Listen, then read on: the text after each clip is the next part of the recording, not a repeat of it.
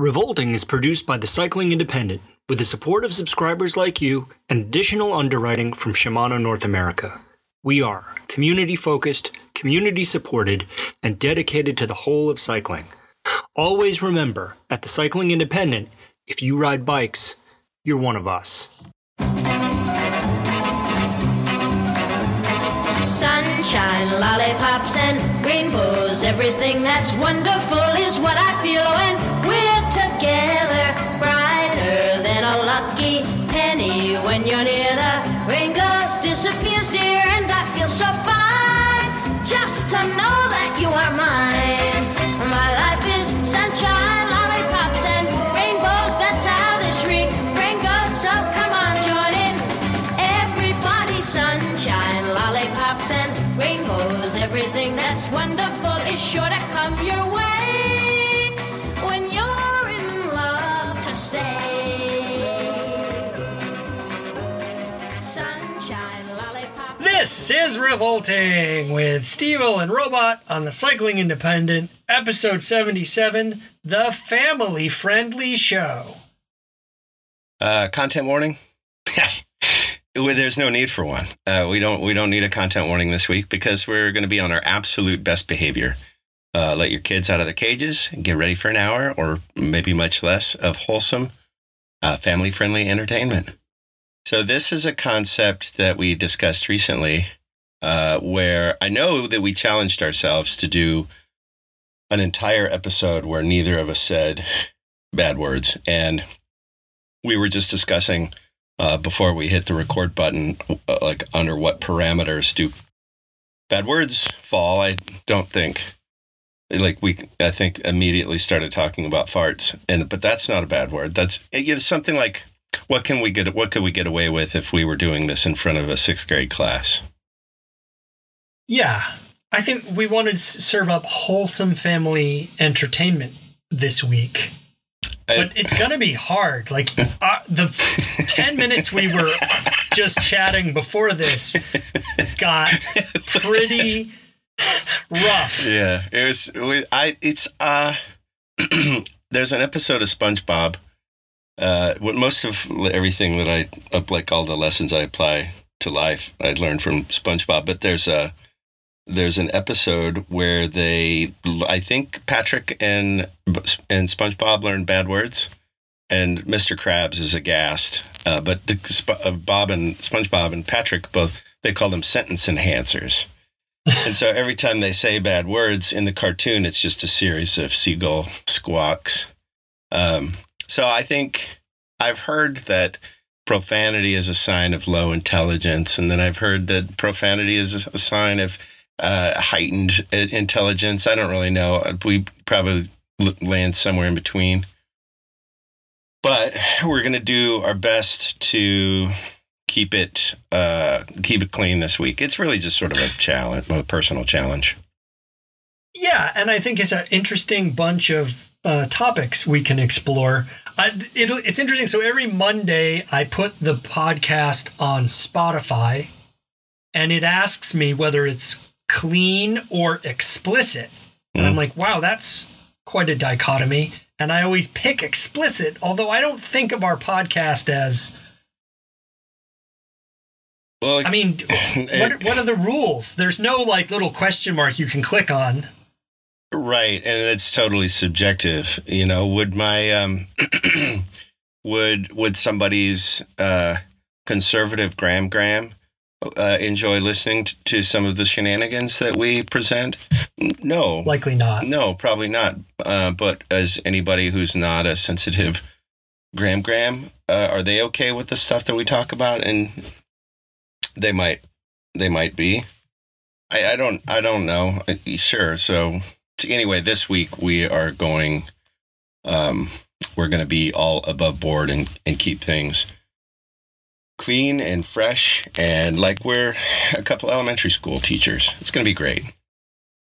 Yeah. Speaking of which, we're both wearing ball caps at the moment, and we had a little conversation beforehand about the power of the ball cap.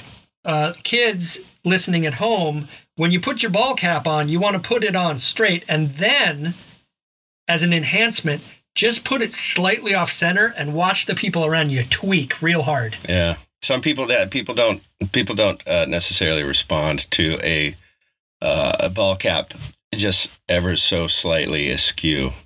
But like I was saying, I think it makes you look like you're thinking about something. You're either you're a developmentally arrested white guy perpetrating to be a hip hop star, or I'm contemplating some stuff, so I got to put my hat on sideways.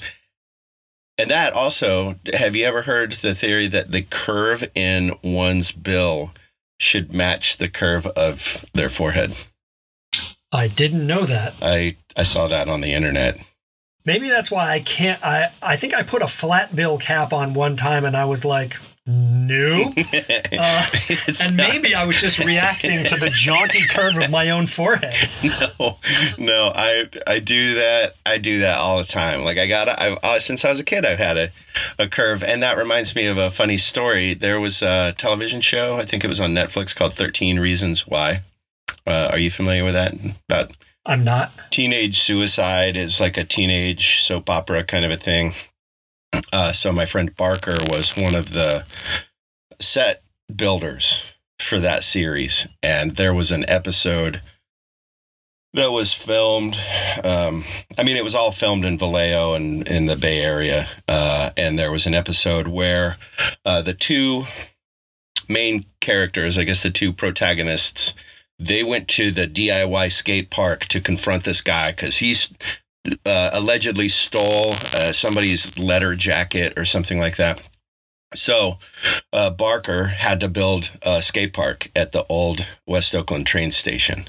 And there was, all manner of ramps and curbs and banks. And it was really well done. And he put the call out. A bunch of us, I don't know, like four or five of us went down, and the producer or the director was like, who are these, who like old people skate? And Barker's like, yes, of course old people skate. Of course old people skate. And they were like, well, what about this one guy? And Barker's like, look, every spot has the elder, because I was the oldest of our group. And they kind of regulate things, and they kind of let the kids know, like what the politics and the policies of the spot are, and you can't get away. Don't do graffiti, and pick up your trash and that kind of shit. So I wasn't allowed. You said a bad word. We got it. We're gonna have to edit that. Okay. We'll strike one for me. Strike one. Where was I going with that? I couldn't wear any branded stuff. Like, I could only wear the clothes that the wardrobe people had okayed with, I don't know, however that works. So this woman said, what do you usually wear? And I said, I don't know, flannel and a ball cap. And she gave me a Diamond Hardware, like a deep Diamond Hardware hat with, it was flat bill. And I took it and I immediately curled the heck out of the bill and put it on, and she's like, that's my hat. And I said, no self-respecting middle-aged skateboarder is going to wear a flat-billed hat. And so as it was, I didn't have any lines in the episode. But when the fight started, I charged to the front of all the kids that were going to go and mob these two dudes for roughing up one of our homies.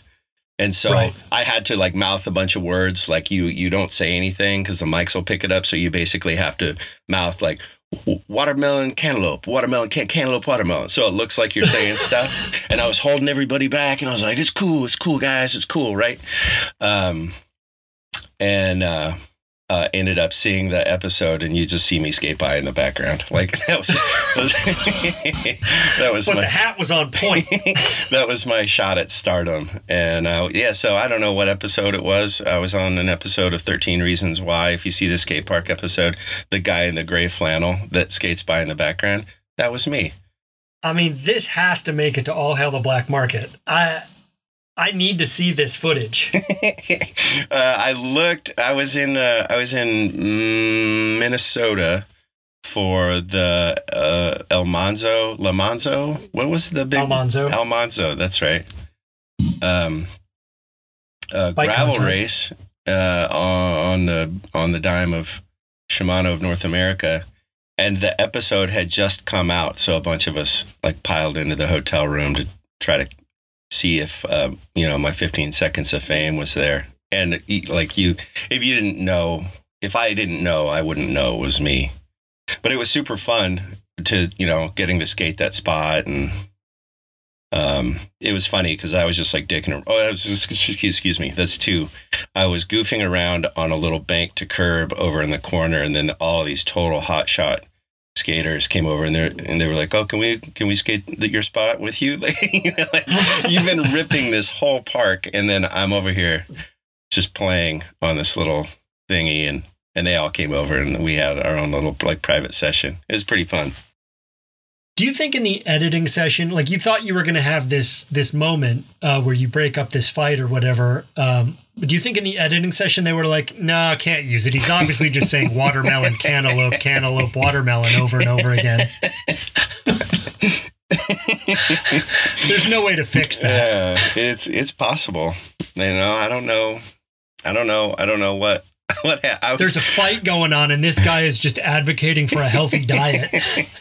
I was pretty disappointed. I was really excited to see, the kid who was the antagonist. He'd been hired, and he had to sign up for the Screen Actors Guild membership and the whole thing. Like it was a deal. And then, we got to have lunch with the crew, and I saw the stars of the show, and they, a couple of them said, "What's up?" And it was really neat to kind of take a peek behind the curtain, because I'd never been involved in anything like that.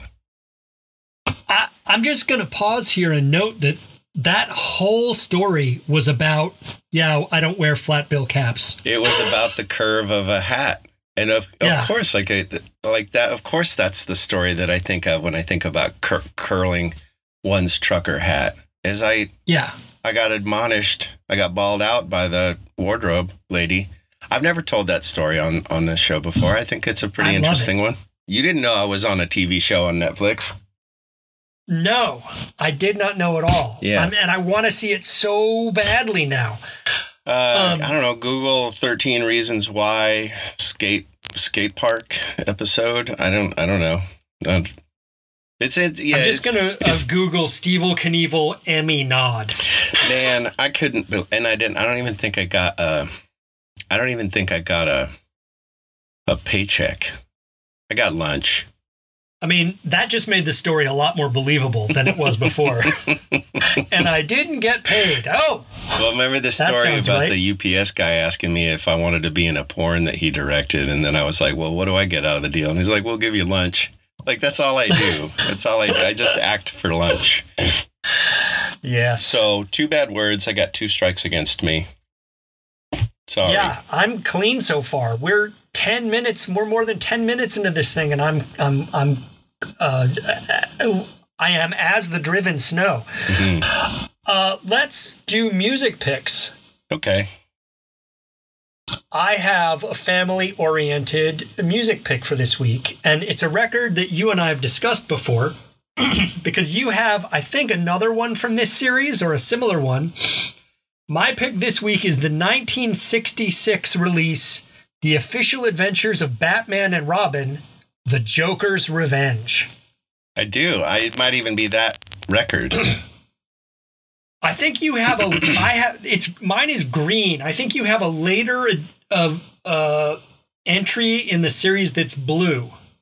The cover, no, it's black, and there's Batman is on the cover, and I think there's a spotlight, and maybe he's like going toe to toe with the Riddler. I can't remember, but I've had that since I was 5 or 6. Yeah, same. I think it's the first record I ever listened to, and I loved it so much. On one side, it has the origin stories for Batman and then for Robin, and these are they're done radio play style with like Foley artists making sounds in the background and a lot of like, yeah, that sort of thing. Yeah. And the other side is about the Joker. I only ever listened to the origin story side over and over and over again because it was the coolest. I think there might, yeah, it's definitely not that one, but I'm sure it's probably produced by the same people. Yeah, it's like Leo Records or something. It's got like a little 60s style Leo, like lion logo in one corner. It's fun. They're the best. And you know what? I will have a link to it. You can listen to it on YouTube. I found it. So not only am I recommending, I don't want you to think that I'm recommending this thing. You're like, well, where am I going to find this? You know, there was probably 500 of them made. Where am I going to find this? I'm just going to like spend the rest of my life at yard sales. But somebody has put it on YouTube for us. I appreciate that, and I will investigate. And it would probably inspire me to put my own on because I haven't listened to it in some time. So you said that, and then I have a selection of 4 G.I. Joe 7-inch records where it's the same thing. You know, there's one where he goes to the Cursed Island, and then there's the Mummy's Tomb one, and then there's, you know, and you hear, and I listened to those. I had a little blue turntable, and I listened to those like crazy. So when you started talking about the Batman record, I was then like, oh, gosh, I have to go to the internet real quick to find what the name of the G.I. Joe 7-inch records are, but I can't find it. I do know that it was on Peter Pan Records. So I'm going to go with my original pick, which is a band you turned me on to, which I've now like taken as my own discovery. 68 from Georgia. I think they're from Georgia.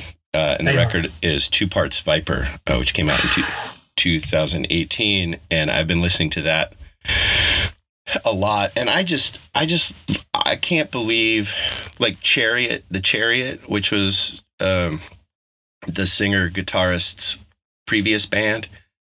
They're amazing. And I don't know how his efforts slipped off my radar. Well, the thing about the Chariot is that they are a Christian hardcore band. Yeah. They're so good. They're so good, I don't even care. Well, yeah. No, I think that is true.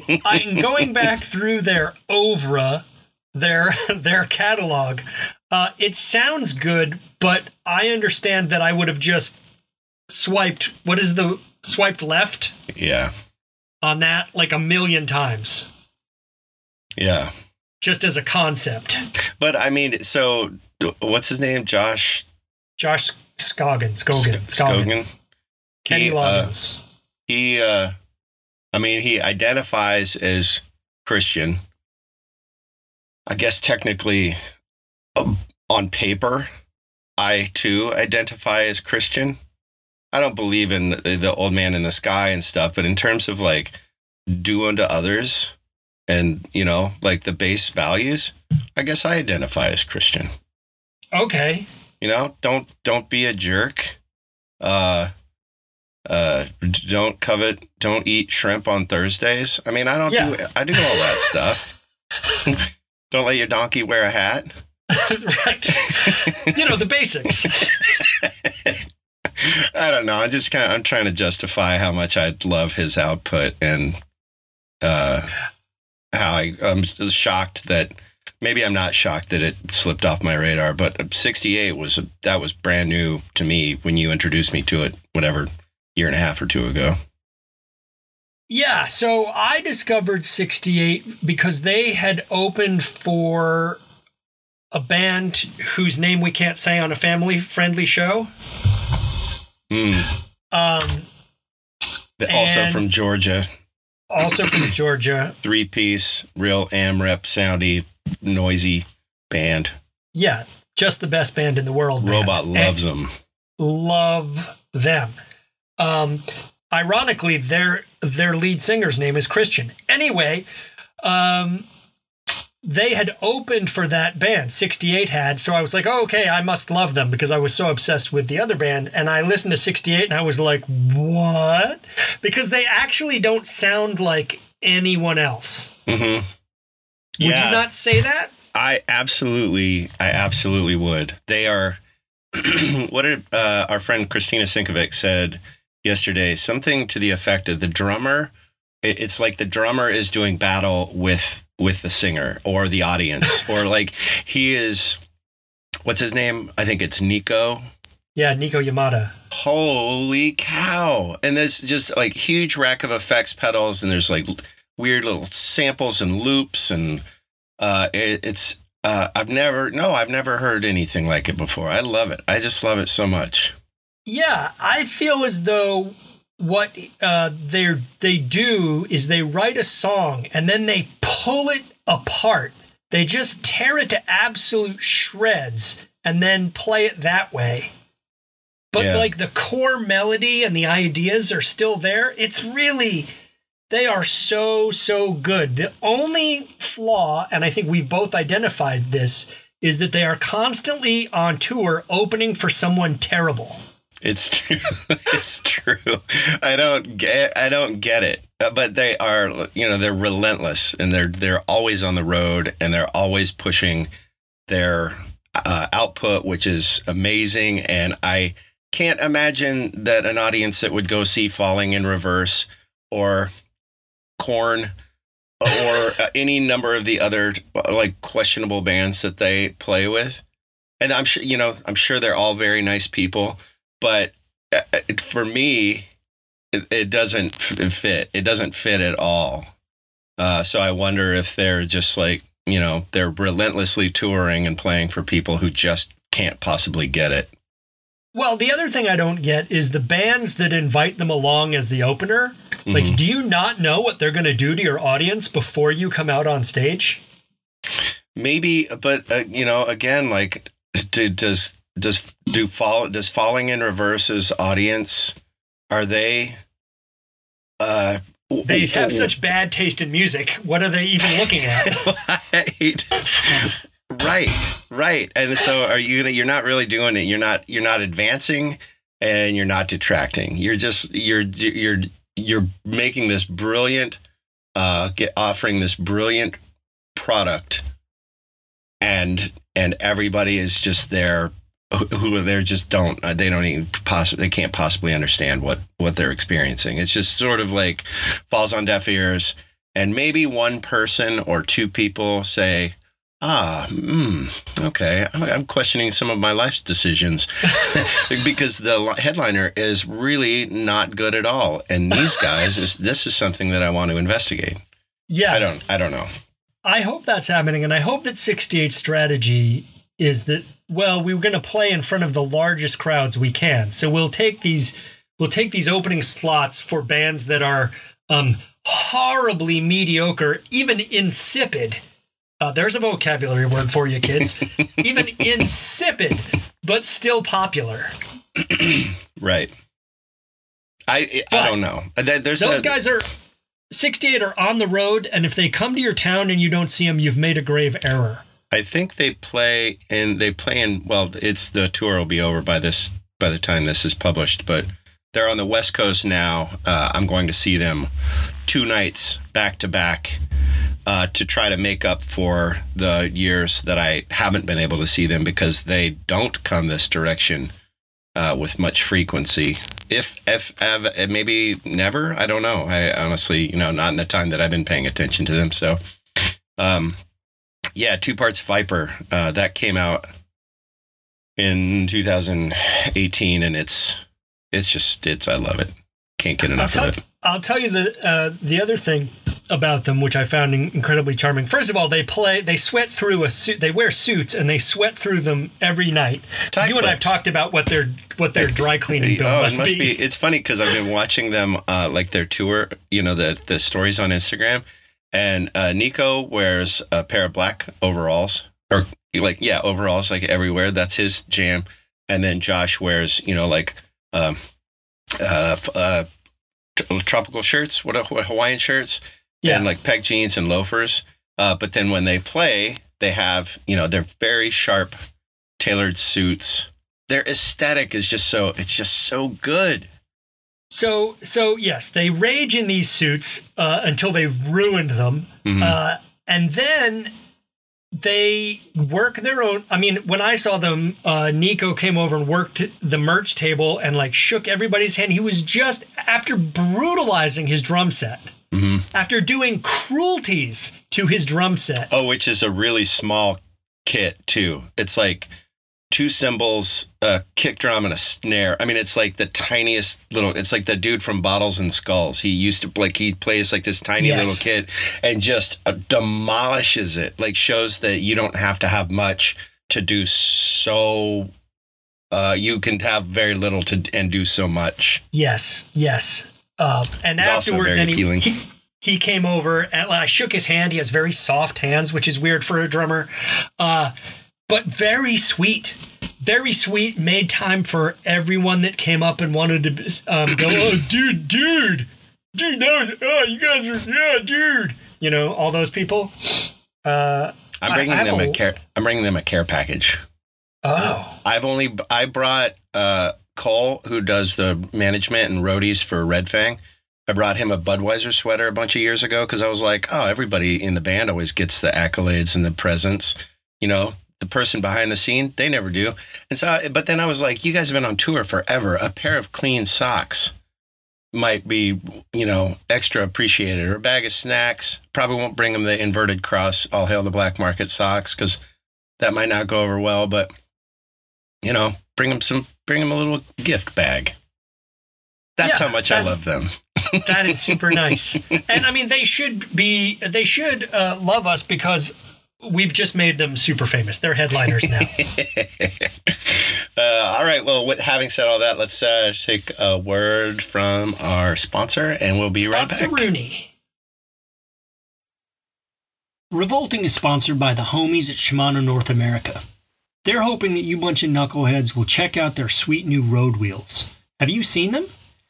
At 105 Ultegra and Dura-Ace levels, they have carbon disc wheels you can afford that are as well made as everything they make. One thing I really like about them is they're not rolling billboards. They're low key. You know, they're aero, they're tubeless ready. They're all those good things too. Do us and yourself a favor. Give them a look at road.shimano.com. What are we talking about this week, Robot? This week, we're talking about nice things. Memories of childhood, benign and non-controversial ways to spend your time, bikes, skateboards, and what's good on TV. We're sure it won't be too boring, and hopefully neither of us has a seizure trying not to swear.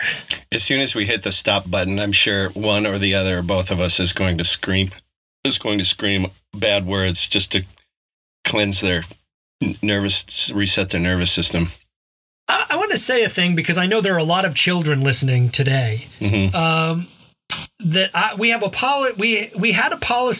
always had a policy in my house with my children that they can use any words they want to at all, as long as they're funny. If you say a thing that is conventionally obscene or dirty and it's not funny, that's problematic and you're going to get a talking to. Have you ever have you ever done washing mouths out with soap, or did that ever happen to you? No. I think that's just cruel and unusual. It is. You know, I never swore around my parents until I have only within the last 2 years said the F word in front of my parents. Oh. And not, just occasionally. Fart? Exactly. Yeah.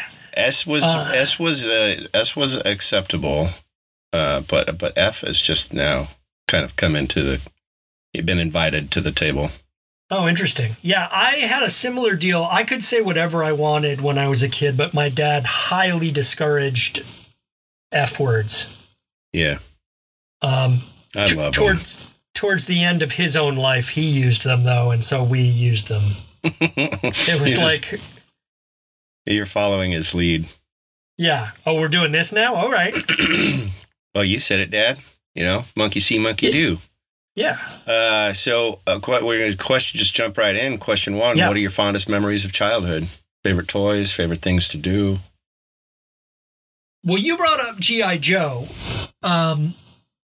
And when we were little, the G.I. Joes were a foot tall. Mm-hmm.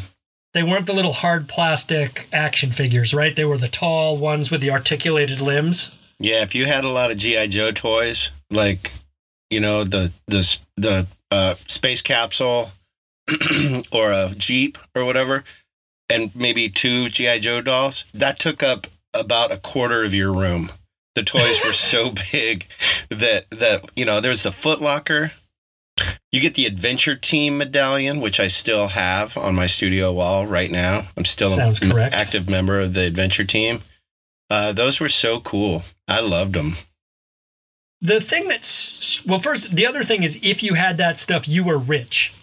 Or you knew somebody who had a lot of hand-me-downs, which was my case. I had had 1 or 2 new G.I. Joe things. Maybe I had like some outfits, but all the other stuff came from someone whose kid had outgrown them. I was very, very lucky. And my friend Eric, my best friend Eric, he had all kinds of cool G.I. Joe stuff. So, you know, I got to play with his a lot. Yeah, I had a friend who had them. And the thing I thought they were the coolest. I think the first time I saw them, and this was before Star Wars action figures arrived on the scene. So it must have been like 75, 76. I had a friend who had them, and it was at that point I had like a positive visceral reaction to the color olive drab. Mm-hmm. Which I only bring up because it's my favorite color, I think, olive drab. I don't know why, because I'm not like a pro-military guy. Like my brother was in the army, but I'm not one of those people that fetishizes the military, but something about G.I. Joe and the olive drab of like, they had this little rubberized helmet that you could put on and take off.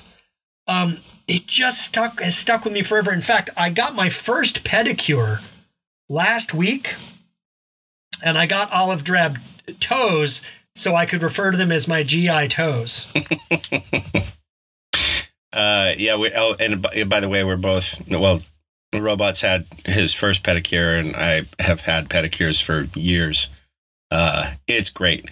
Facials, like facial treatments, pedicures. I don't think I've ever had a manicure, but if you think about how much damage, how much sun and stress and whatnot that your face gets and your feet get, and to treat them well and to get a little bit of, get a massage, get some exfoliation, you wouldn't believe. Have you ever had a facial?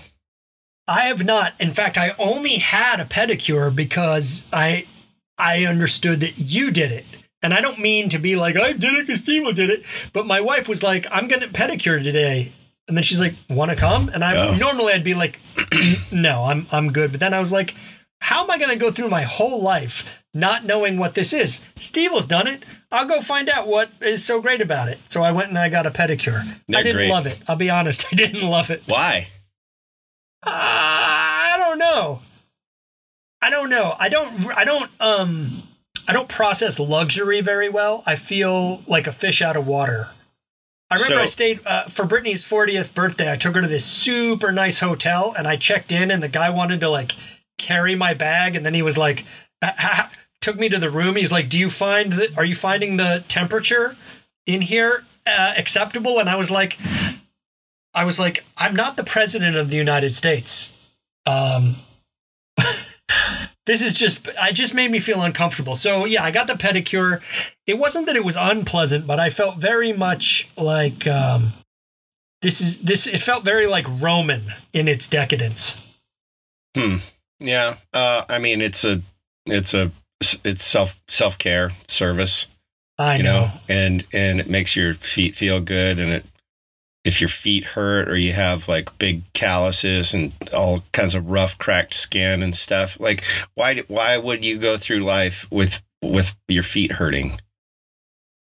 I don't know. It's weird. I mean, so my ex she's an esthetician and has done career skincare and diet and all of this stuff, nutrition. She's really smart on all that stuff, but she would give me facials periodically, and I was like, I can't believe how bad my face feels all the time. Like you just get used to it, sort of being sunburned and dry and cracked, and it's like a wind fairing, like your face it gets all of the damage, and your feet get all of the damage from standing and walking and running and pedaling and all of the stuff. And to get that sort of resolved a tiny bit or addressed, it's just, it's perception and perspective, like everything. I'm not trying to yuck your yum. It was my first time. I was uncomfortable with it. I'm not saying it was bad, and I dig having green toes. I feel like an ogre, which I enjoy. But let's get back to the question, because I don't know how we got here. Toys, but maybe it's something that you get used to. I don't know. I encourage. It's always men who are like, oh no, I need to suffer. Being a man is half suffering, and it's just I'm over it at this point. So I encourage people to take care of themselves in ways that are considered feminine, like women get facials, women get pedicures. That's not for men. Men have to be like uncomfortable to really like survive, and I think it's garbage. Yeah, I may need. I am 100% with you philosophically, but I think that I probably need some like man cult deprogramming also. It maybe like get one of your homies and go do pedicure.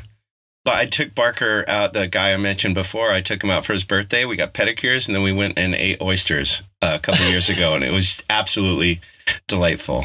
Huh. I love to be delighted. I'm all for it. I think you just got to make a habit of it. So, favorite memories of childhood, favorite toys, favorite things to do, G.I. Joe's, big one. Playing in the woods, making tunnels. We talked about Stomper 4x4s, which are little battery-operated four-wheel drive trucks. Loved those. Climbing trees, playing in rocks. Like I loved rock outcroppings. That was one of my favorite things to do. Build little forts in the rocks. Oh, making like when it rained, I would build dams in the ditches and collect a bunch of water, and then build little towns and put little people and stuff, and then flood it. So I was really into disasters. So I love like making floods. Yeah, I like that. I did build a little dam down in the draw below the house I grew up in, and it was a pretty good sized pond, for my sister. My sister and I could play in the water, like submerge.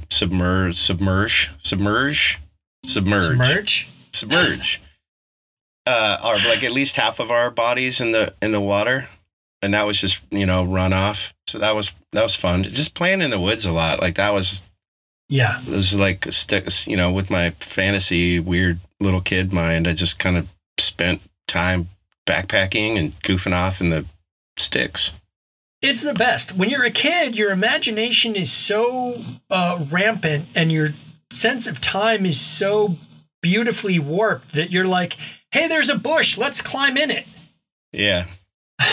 What? I mean, when you're really inspecting things and you look really closely at things, and I remember I always saw ants around thorns, like rose thorns, and I had it in my mind that the ants lived inside of the thorns, and then I imagined like little living rooms and the little windows, and ants would like crawl in there, and the ant guy would come home to his ant wife, and they would have family time. Like, it was just, you just lose it. You're crazy when you're a little kid. It's awesome. We used to play in the woods. I grew up in southern Alabama, and it's pine and it's this, but one of the things they have there are fire ants, and they make these big sandy mounds. And so we would be playing tag, so it was never tag. It was always some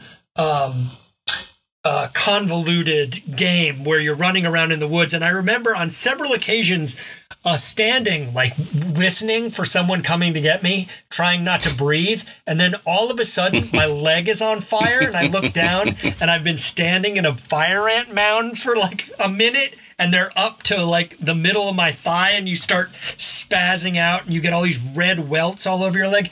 That was fun. Fire ants are not a thing. I mean, I definitely I got covered in I fell into an ant pile, or rolled around in one or whatever, and I remember just losing my mind, and my parents came out. I don't even think I was being bit too much? Because fire ants sting, right?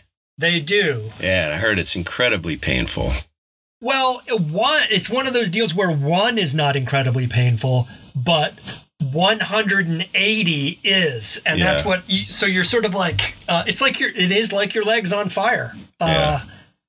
Also, where I grew up is near the Gulf of Mexico, and you would go down there and you'd get the old jellyfish around the leg thing with the burn, and then your friend saying, "Well, I gotta pee on it because that's how you make it stop." Yeah, it's just an excuse to pee on your friends. Yeah, I still offer those services anytime anybody does anything. They like stub their toe and it's like, "Oh, let me pee on it." I'm just taking care of my homies. Obvious solution. Creeks were another big one. Creeks the best. I'm crazy about creeks. And if I was actually riding in Sedona a bunch of years ago, and we did this huge ride. Steve Garrow from Cocoino Cycles, bike builder there. Okay. I probably mispronounced that, but we did a big mountain bike ride together, and then we were coming back in to the tail end of the ride, and I looked down, and there's a creek, and I was just like, oh, and green plants and against the red of the rock and the blue of the sky. I was just so transfixed, and then I dumped it off this huge drop off and sprained both my wrists. But my whole life, creeks I love the ocean. I love that it exists, but I'm not drawn to it. Whereas creeks, I don't know what it is. If it's like, because every section of the creek looks different, and you've got cliffs in some places, and you've got pools in some places, and rocks, and then there's the little bugs that build houses out of tiny pebbles. Like, those are all over the place, and I think those are fascinating. And I don't know, they're the best. I spent probably most of my childhood playing in some kind of creek or another, and I lament. I regret the fact that I didn't, as a 16, 17, 18-year-old, I go backpacking, and I still spend a lot of time in the woods, but, my perspective had shifted, and I was really interested in being in cities and pavement and, punk shows, and not spending so much time playing in creeks, although I still loved it. I just didn't utilize it as much as I wish that I could now. Yeah, it's the sort of thing you take for granted, right? Right. Exploring new spaces. Did I say a bad word in any of that? Have I said a bad word? I didn't detect any there. That's awesome. I think I'm pretty good at this, I guess. We're doing great. Second question. Oh, you want to get on the second question? How would you teach somebody to ride a bike? How would you teach someone to skate? I've been thinking about this because my sister-in-law doesn't know how to ride a bike. And I have taught a couple people how. My oldest son, I taught in the traditional method where you run along next to them holding the back of the seat, and then let go and watch them crash. But I've come to think that actually the best way to teach someone now is to just tell them to sit on the bike and then push down on one of the pedals. Good luck. I think that's no training wheels, no stable. Like, you don't need me at all. Yeah. It's, talk about taking something for granted. Like, being able to ride a skateboard or being able to ride a bike, you just don't even think about it. In this place, this little curb spot that we always meet up at in Oakland, the last day of the month, I think there's an adult school, like an adult bike school, and they have a big chalk outline, and these people ride around the islands, and you sit there and you're watching adults, and you're just thinking, like, how is it that you never learned how to ride? It's so second nature to us and this audience, that you don't realize. And it's, some people would kind of like give these people, kind of heckle, like quiet heckles or whatever, like over on the side. And I'm like, man, how brave do you have to be to say, I want to ride a bike? In America, where designated bike lane is a white stripe, and people are killed in I don't know what the statistics are, but riding a bike in traffic is sketchy.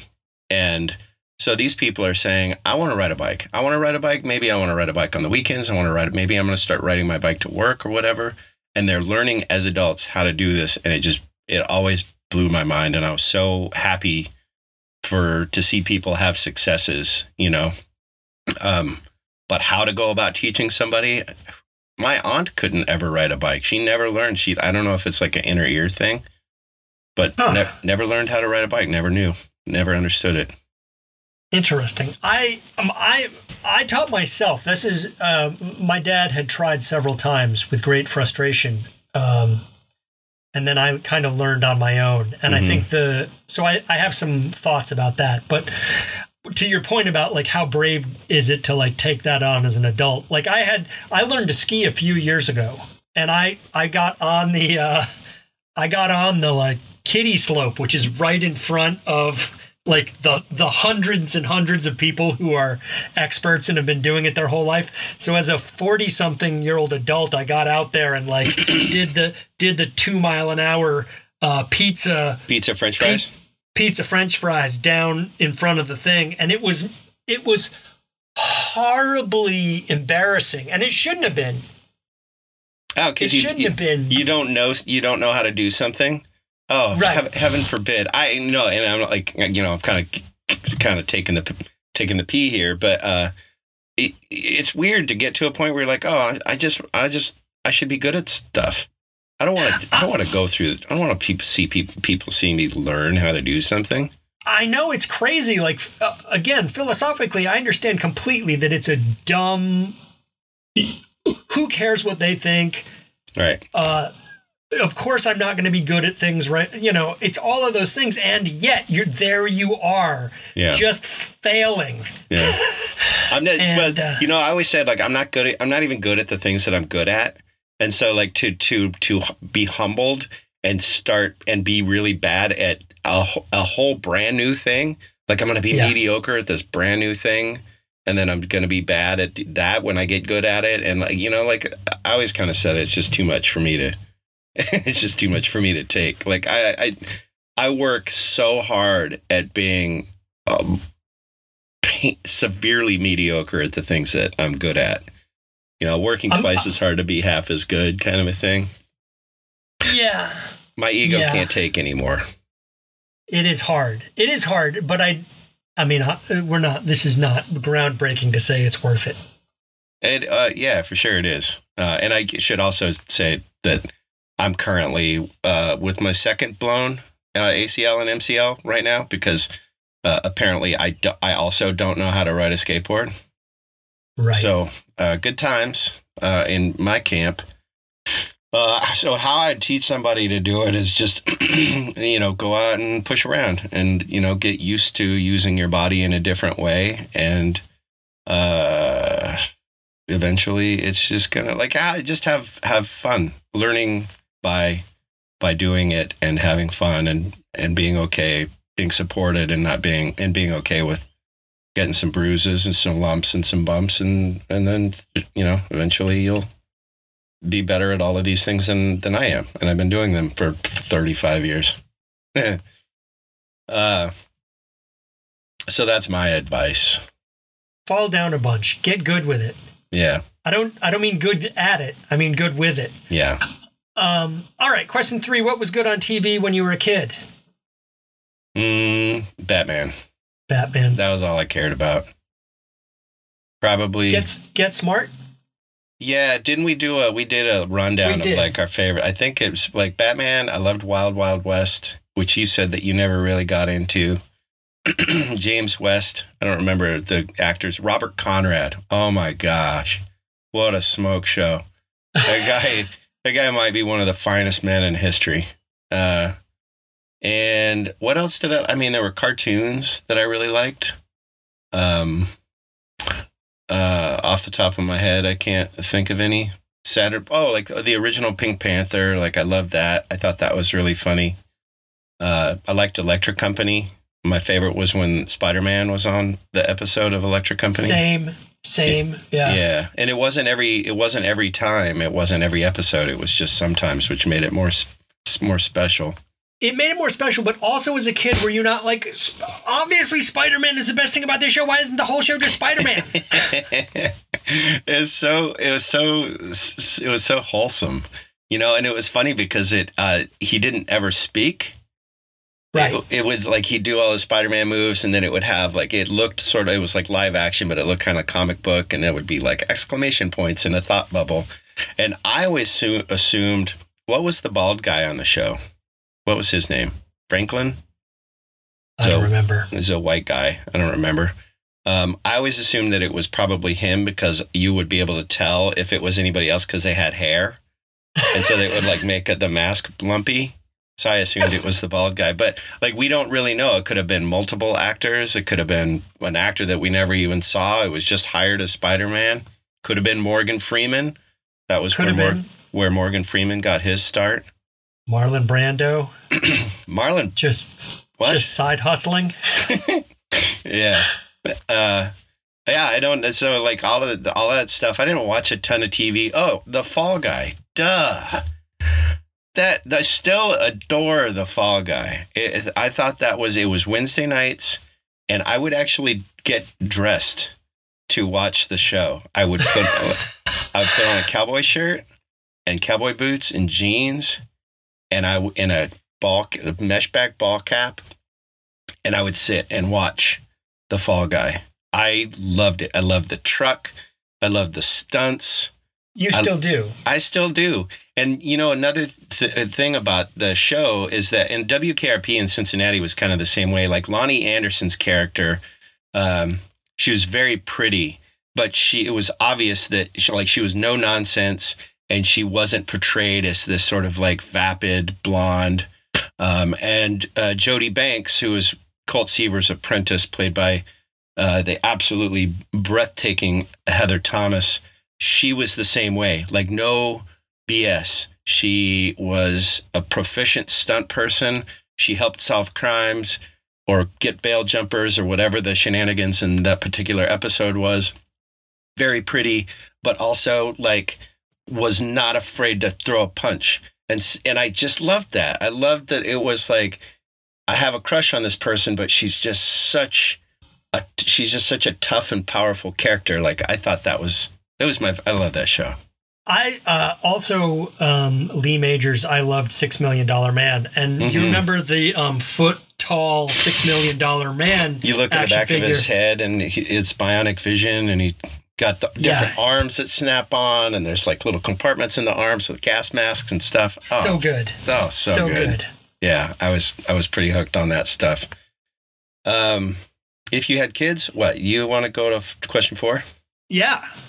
If I had kids, what single piece of advice would I want to give them? And I think that would be, I mean, I don't have kids, but I talk to a 17, 18-year-old impressionable myself a lot. And be nicer to yourself.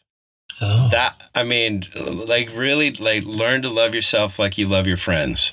Make a constant effort to love yourself like you love your friends. That's what I would tell my kid. Otherwise, they'd be feral. They would have no direction. They'd be unwashed, but they would really love themselves unconditionally. That's what I would say. My advice to young people would be to try to make adults as uncomfortable as possible. For example, you know, if you're at your friend's house and they make pork chop and stovetop stuffing or something you really like, afterwards you say, "Thanks, this meal really pleasured me." So things like that. That's what I would say. Perfect. Thank you for pleasuring me with this meal. Thank you for pleasuring my mouth with your meat. Yes. Mr. Ambrosier. My friend Aaron Ambrosier, his dad, he was really deadpan, like really dry in his delivery. And I would go over to his house to spend the night. Aaron and I were voted class clowns when I was in 5th grade. Like we were pretty hilarious kids. And I would go over to Aaron's house, and Mr. Ambrosier would say, "Oh, Steve, I heard you died. You know, like as a little kid, it was the best. You know, but it was also kind of like he was just treating me as like one of the guys, and that. Yeah. I think that sort of informed the sort of person I grew up to be and the sense of humor I have. Yeah, I think that's right. In fact, I don't think kids need any advice. I think parents need advice. And the advice I would give to parents is don't treat your kids like they're idiots. Yeah. Yeah, that's good. Yeah. And don't assume, that's another piece. The inverse of that was don't assume that grown-ups know everything. Oh, yeah. You know, but don't be a jerk about it, but just don't assume. I mean, I do, but generally speaking, don't treat adults like they know everything. And I guess the would you rather, this is a good one. This is wholesome too. Would you rather have a tickle fight with your best friend every day or a food fight with your parents? A food fight. I would light my parents up. I would destroy them. I'm a little broken and a little addled, but I still got a real good arm on me. Sue and Mike wouldn't stand a chance. Who would you be tickle fighting at this point? Oh, I have a lot of really good friends, but I don't have a best friend. Yeah. Trying to make myself. I'm my own best friend. Oh, you might just have a tickle fight with you. I have to pee so bad right now, by the way. I've been having a tickle fight with my own weenus. No, my own dong this whole time because I have to pee. I'm basically like clamping it down. Did you know that the weenus is the loose skin on the elbow? I was vaguely aware of that. Yeah, it's the only place on a body that it's appropriate to touch your coworkers. The older I get, the larger my weenus becomes. It's cartilage. Your nose keeps growing the older you get. That's so you look like Jimmy Durante. You got a big honker, and then you got huge ears and dangly weenuses. Dangly weenuses. Like it's like my weenus is dangly enough now that I shouldn't get it. Like some people have tattooed weenuses. Yeah. I shouldn't get my weenus tattooed. When you're young, tough kid, you get spider webs tattooed on your weenus. And then when you're old, they turn into cobwebs. Yeah. Sad. Okay, what about you? Tickle fight with your best friend or a food fight with your parents? The idea of throwing a handful of mashed potatoes with gravy in Julia's face. Right in her kisser. Yeah. It would have to be the food fight. Definitely have to be the food fight. My dad is no longer with us, and he had Parkinson's disease, which is not funny at all, except, and I'm going to talk as long as I can because I know you have to. I'm dying over here. One of the things, my dad, his eating got really sloppy, and I was forever amused by, he would have like mashed potato on the corner of his glasses. He'd have his head down, right? Because he's trying to like get as much of it in his mouth as he can. This is an adaptation to Parkinson's. And then he would lift his head up and have like a pea, like a green pea stuck to the corner of his glasses. Oh, it's so rough. My view is like you can cry about that because it's so sad, but it's much better to laugh. And I still find that so funny. Well, as we've discussed previously, if you're not laughing, you're crying. And I'm kind of out of tears at this point, like that's not totally accurate, but if you can find humor in all corners and aspects and situations, it's better because there is so much to mourn and so much to be sad about. Yes. But I knew that I knew you were going to say that. And it made me wheeze laugh. So thanks for that. We should wrap this up because I can see Steve is starting to shiver. He's got to pee so bad. My eyes I feel like the whites of my eyes are starting to discolor. There's so much urine in my body. One time I went to Flagstaff and I was driving back from Phoenix and I had to pee. I mean, I was like sweating. I had to pee so bad. And then I went and I timed it because I knew that was going to be an epic. And it was 90 seconds. start to finish. I peed for 90 seconds. I don't even know how my kidneys didn't explode. But now I'm sure I'm going to go in and it's going to be like a 15-second pee. Like, this is excruciating, but it's just going to be like, meh, done and done. Yep. Just kidding. Thanks for listening to Revolting. Probably won't be this good ever again. So tune in next week when we'll be back with our normal mayhem, rambling, and profanity-laced digression. On behalf of the Revolting Podcast and Cycling Independent, I'm Steve. I'm Revolt. Don't forget to suck it. Disappears, dear, and that feels so fine. Just to know that you are mine.